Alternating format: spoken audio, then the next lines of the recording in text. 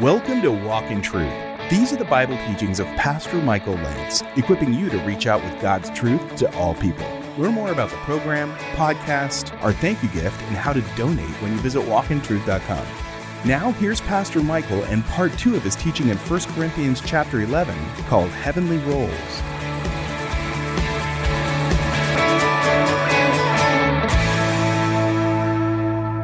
I believe that one day I am going to answer to God for how faithful I was to the things that He called were the most important. Amen? I believe that it is incumbent upon pastors and parents and those who are the elders of our community, male and female, to make sure that we are passing along biblical truth and modeling biblical truth to generations to come. A parallel to that is mentioned in Psalm 78, where the fathers of Israel were called to pass along truth. Deuteronomy 6 says, share it when you walk by the way. Put it on the doorpost. You know, it should be everywhere in front of the people that we are raising, the children and grandchildren to come. This is what Paul passed on. And before he lays out a warning to the church, he says, look, you guys have been faithful to what I handed down to you. Now, some people believe that this is just a rhetorical device that Paul is using just to set them up for the warning. I don't think so. I think that this is genuine. I think that there were people in the Corinthian church that were genuinely trying. And I think that whenever someone is doing well in an area of their Christian life, we should be careful to encourage them. Amen? We have enough people bagging on us, right? And I know we get tired sometimes of feeling beat up in areas where, look, we're genuinely struggling.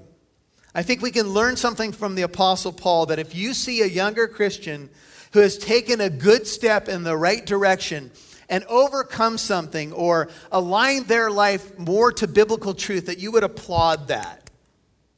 That you would say to them, good job. Hey, I know you're struggling with some things, but good job that you have aligned your life to the Bible here. And I will say to you, for some of you that are new to the Bible, some of these things hit you and you're like, I don't know. I remember when my wife and I were new Christians, we would hear some preaching on the radio, and some of it would ruffle the feathers. And that's because all we knew were the arguments of the world. All we knew were the ways of the world. And sometimes when we heard biblical truth, it was like getting smacked in the face.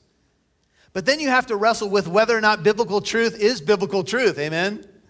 You have to wrestle with whether or not you're going to obey the Bible despite what the culture says. You have to ask the question, if you will say, like Joshua, as for me and my house, we will serve the Lord. Despite what the culture is doing, despite if a lot of Israel was going after other gods, which indeed was happening in Joshua's time. Joshua was charged to be courageous and to hold to the truth, to meditate on the Word of God. And so these traditions or teachings, NIV, would be in Paul's letters. In fact, in 2 Peter 3, I think it's verse 16, Peter calls Paul's writings Scripture.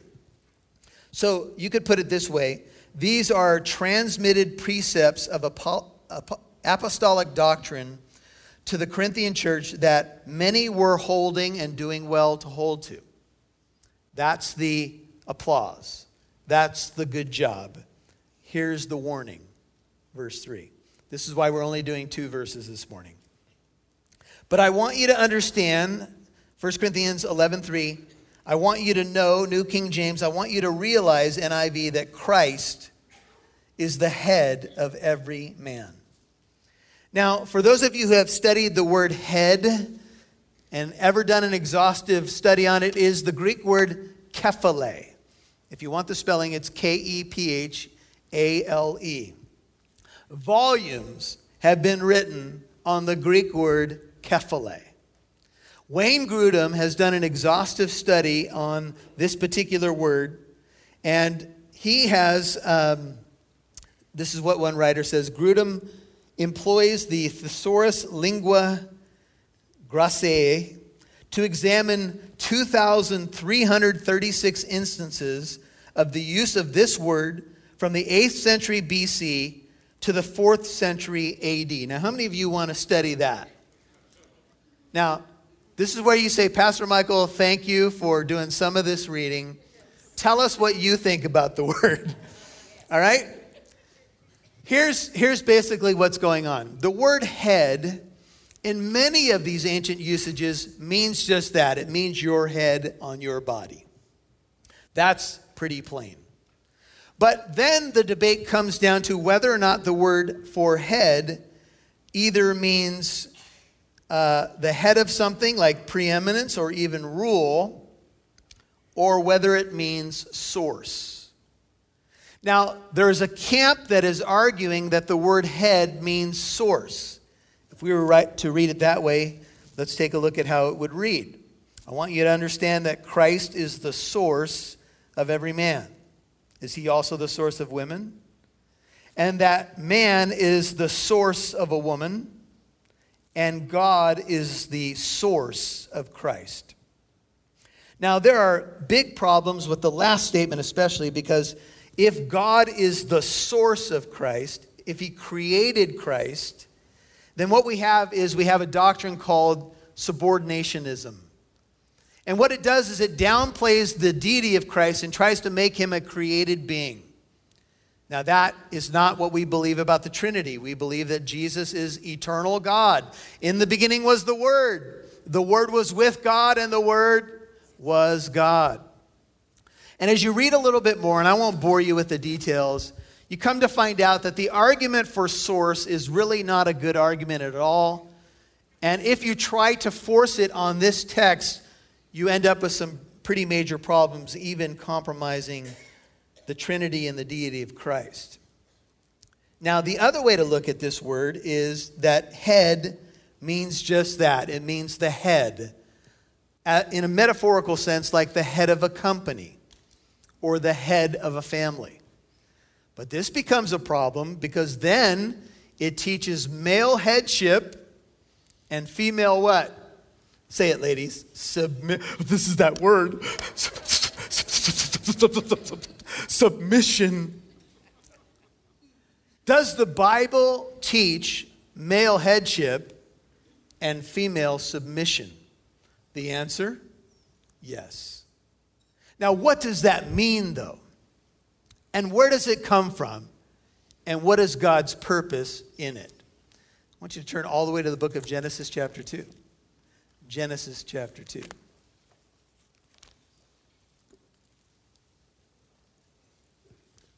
So God forms Adam out of the dust of the ground, and he breathes into him the breath of life. We looked at that beautiful picture of something that we said almost looks like a mouth-to-mouth operation. He forms Adam out of the dust with his incredible creative power and breathes into his nostrils the breath of life. And it's an intimate act. And as the man is the focus, 2:15 of Genesis, the Lord God took the man, he put him into the Garden of Eden to what? To cultivate it and keep it. Adam's call was to provide an environment for growth, that's cultivation, and to keep it, that is to protect. It has implications of the watchman on the wall, 16 Genesis 2. The Lord God commanded the man, and he said, "From every tree of the garden you may eat freely, but from the tree of the knowledge of good and evil you shall not eat of it. For in the day you eat from it you will surely die." He commanded the man. He made him accountable, responsible. The Lord God said, "It is not good," he initiated this, "for the man to be alone. I will make him a helper suitable for him." The Hebrew word for helper there is literally an ally.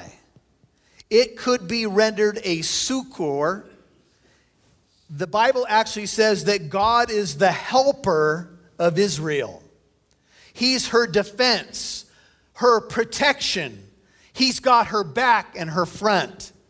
The word for helper, sometimes translated or thought of as helpmate, is really not, it doesn't do it justice. Helper means someone who comes alongside. The Holy Spirit is our helper.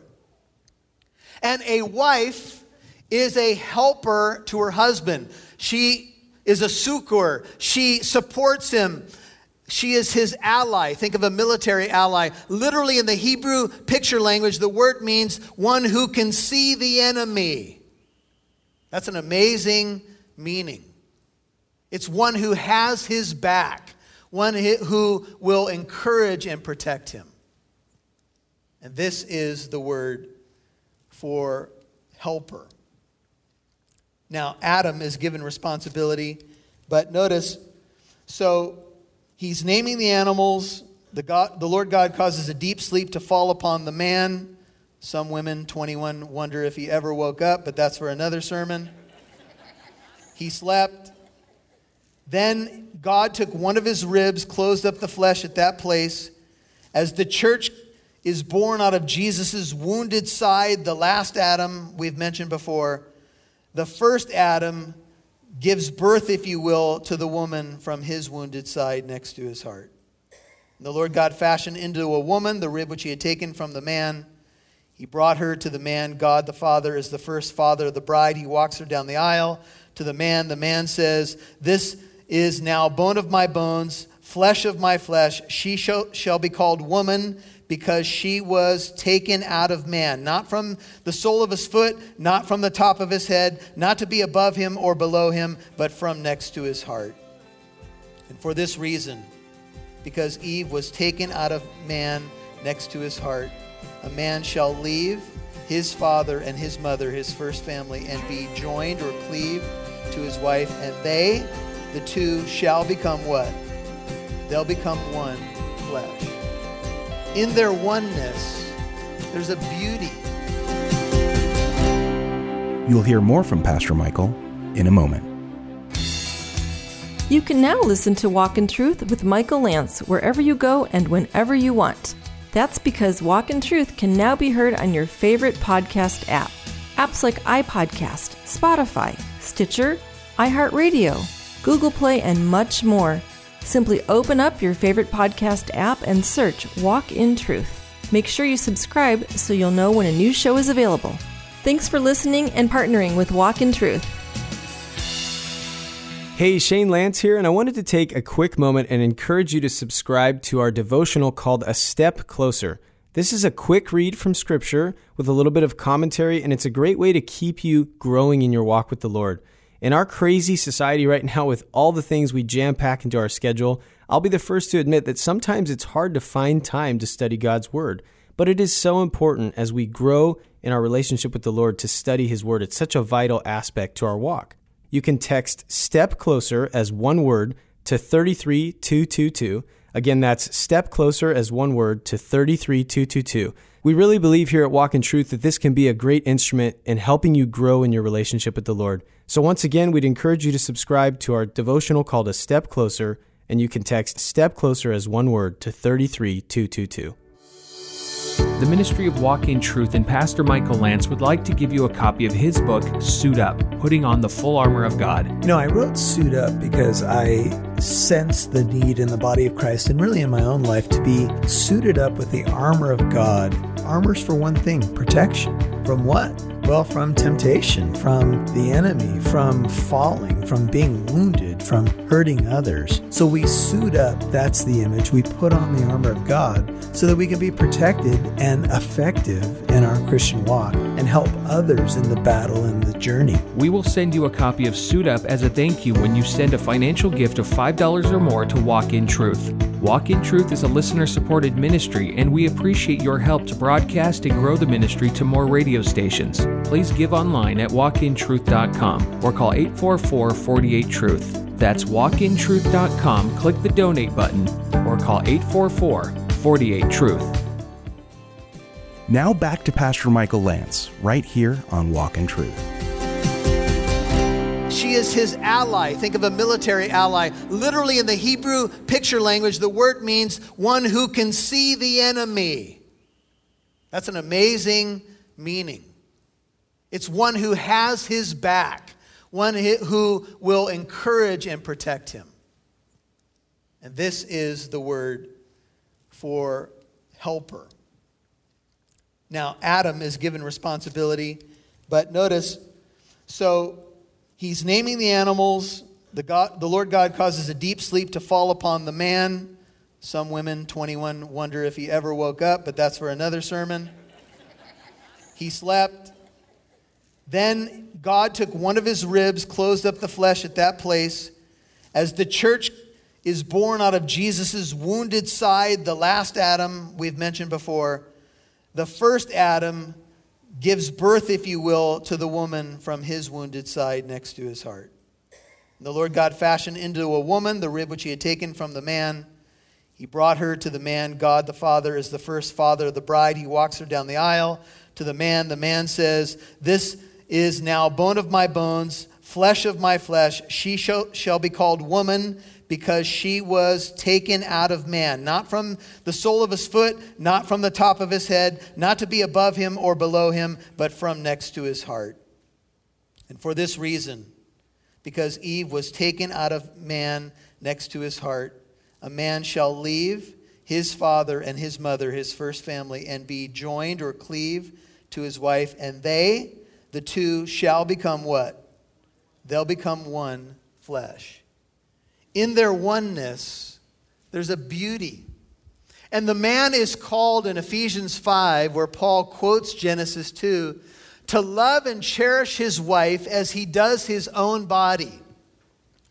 Any man who believes that male headship and female submission means that you can dominate and call your shots from your lazy boy chair is frankly just does not understand the Bible, nor do you understand God's heart. In fact, your call in male headship is to protect your bride. It's to cover her and to lead her toward Christ. Your call is to love her as Christ loves his church, which means you're willing to give up your life for her. It means you're willing to even to give up your rights for her. It means that you will love her in covenant faithfully. And this is where we need the grace of God. See, male headship and female submission is not something to be taboo. It's something to be actually celebrated. But I believe the devil has done a great job of making this about a battle instead of about beauty. And people chafe against this. I understand it. And I understand that in many cases it's not been what it's supposed to be. And can I apologize for men, to you ladies, who have not been what they've supposed to be? Who have taken these verses and abused them and dominated instead of dying for their bride? It's just wrong. But I will say this, that oftentimes when a male pastor is speaking on these things like I am, very little is mentioned about the female's part. And your part is to submit to your husband's leadership, because that's the call that God has given him. And I was talking to a sister in Christ the other day about this subject, and here's simply what it means. Don't make it difficult on him. And all the ladies said, I will not say the amen to that.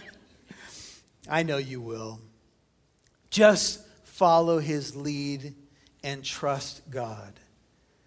Now, practically, I've been doing a lot of premarital counseling lately, and I tell couples, look, if male headship means that a man has to make decisions autonomous of you, like come home and say, honey, we're moving to Idaho,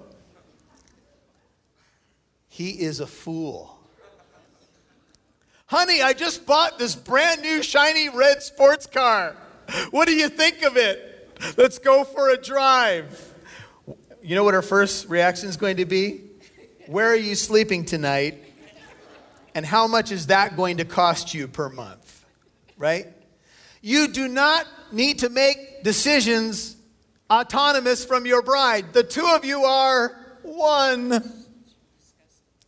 You talk about it. You partner in it. And if there's a tough decision and you don't have clarity, then you both pray about it to see what the Lord's will is in it.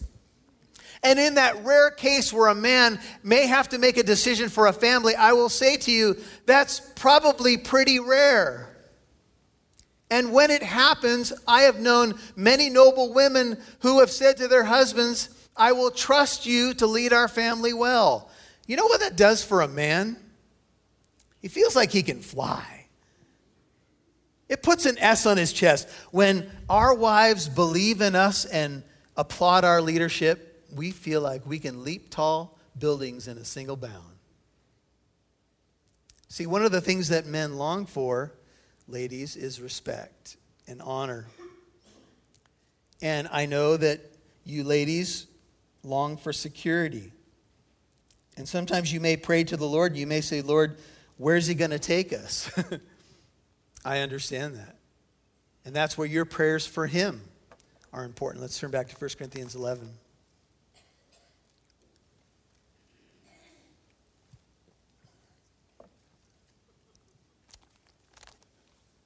So, male headship is not a bad thing. It's a God thing. And that's the question that we're really wrestling with. Is what does the Bible say about these issues? Do you believe that if you align your life with God's order and God's will, that your life will be in order? They've done a lot of studies, and they've asked questions about what people see as the what's the image that you have of the best family scenario? What comes to your mind? This is from a book a few years ago, but a lot of people said, Leave It to Beaver. Was that the show? Wasn't that the show? How many of you remember that show? All right, there you go. It's working. Was an ideal family picture for them. Now, it doesn't always work, we know. We know that in our society, oftentimes two people have to work and all of that.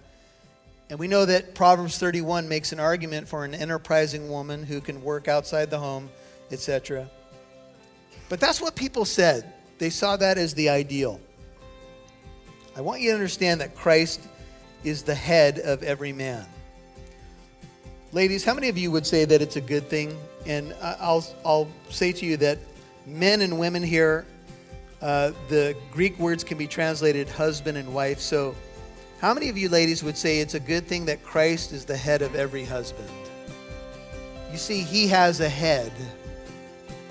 And husbands, your responsibility is to be faithful and submissive to your head, who is Christ. You're listening to Heavenly Rolls, Part 2 on Walk in Truth. A reminder that this is the last week you can get your copy of Pastor Michael's book, Suit Up, as a thank you when you give a gift of $5 or more to Walk in Truth. We're a listener-supported ministry, and we appreciate the help of listeners like you. Not only to broadcast on radio and podcast, but also to do the events that we have for the community, like the 633 event we did last Sunday night with Greg Kokel. So please give what you can and get your copy of Suit Up. It's our way of showing a little gratitude. Click the donate button on walkintruth.com or call 844-48-TRUTH during normal business hours. Again, click the donate button on Walk in Truth or call 844-48-TRUTH during normal business hours. Now, here's Pastor Michael.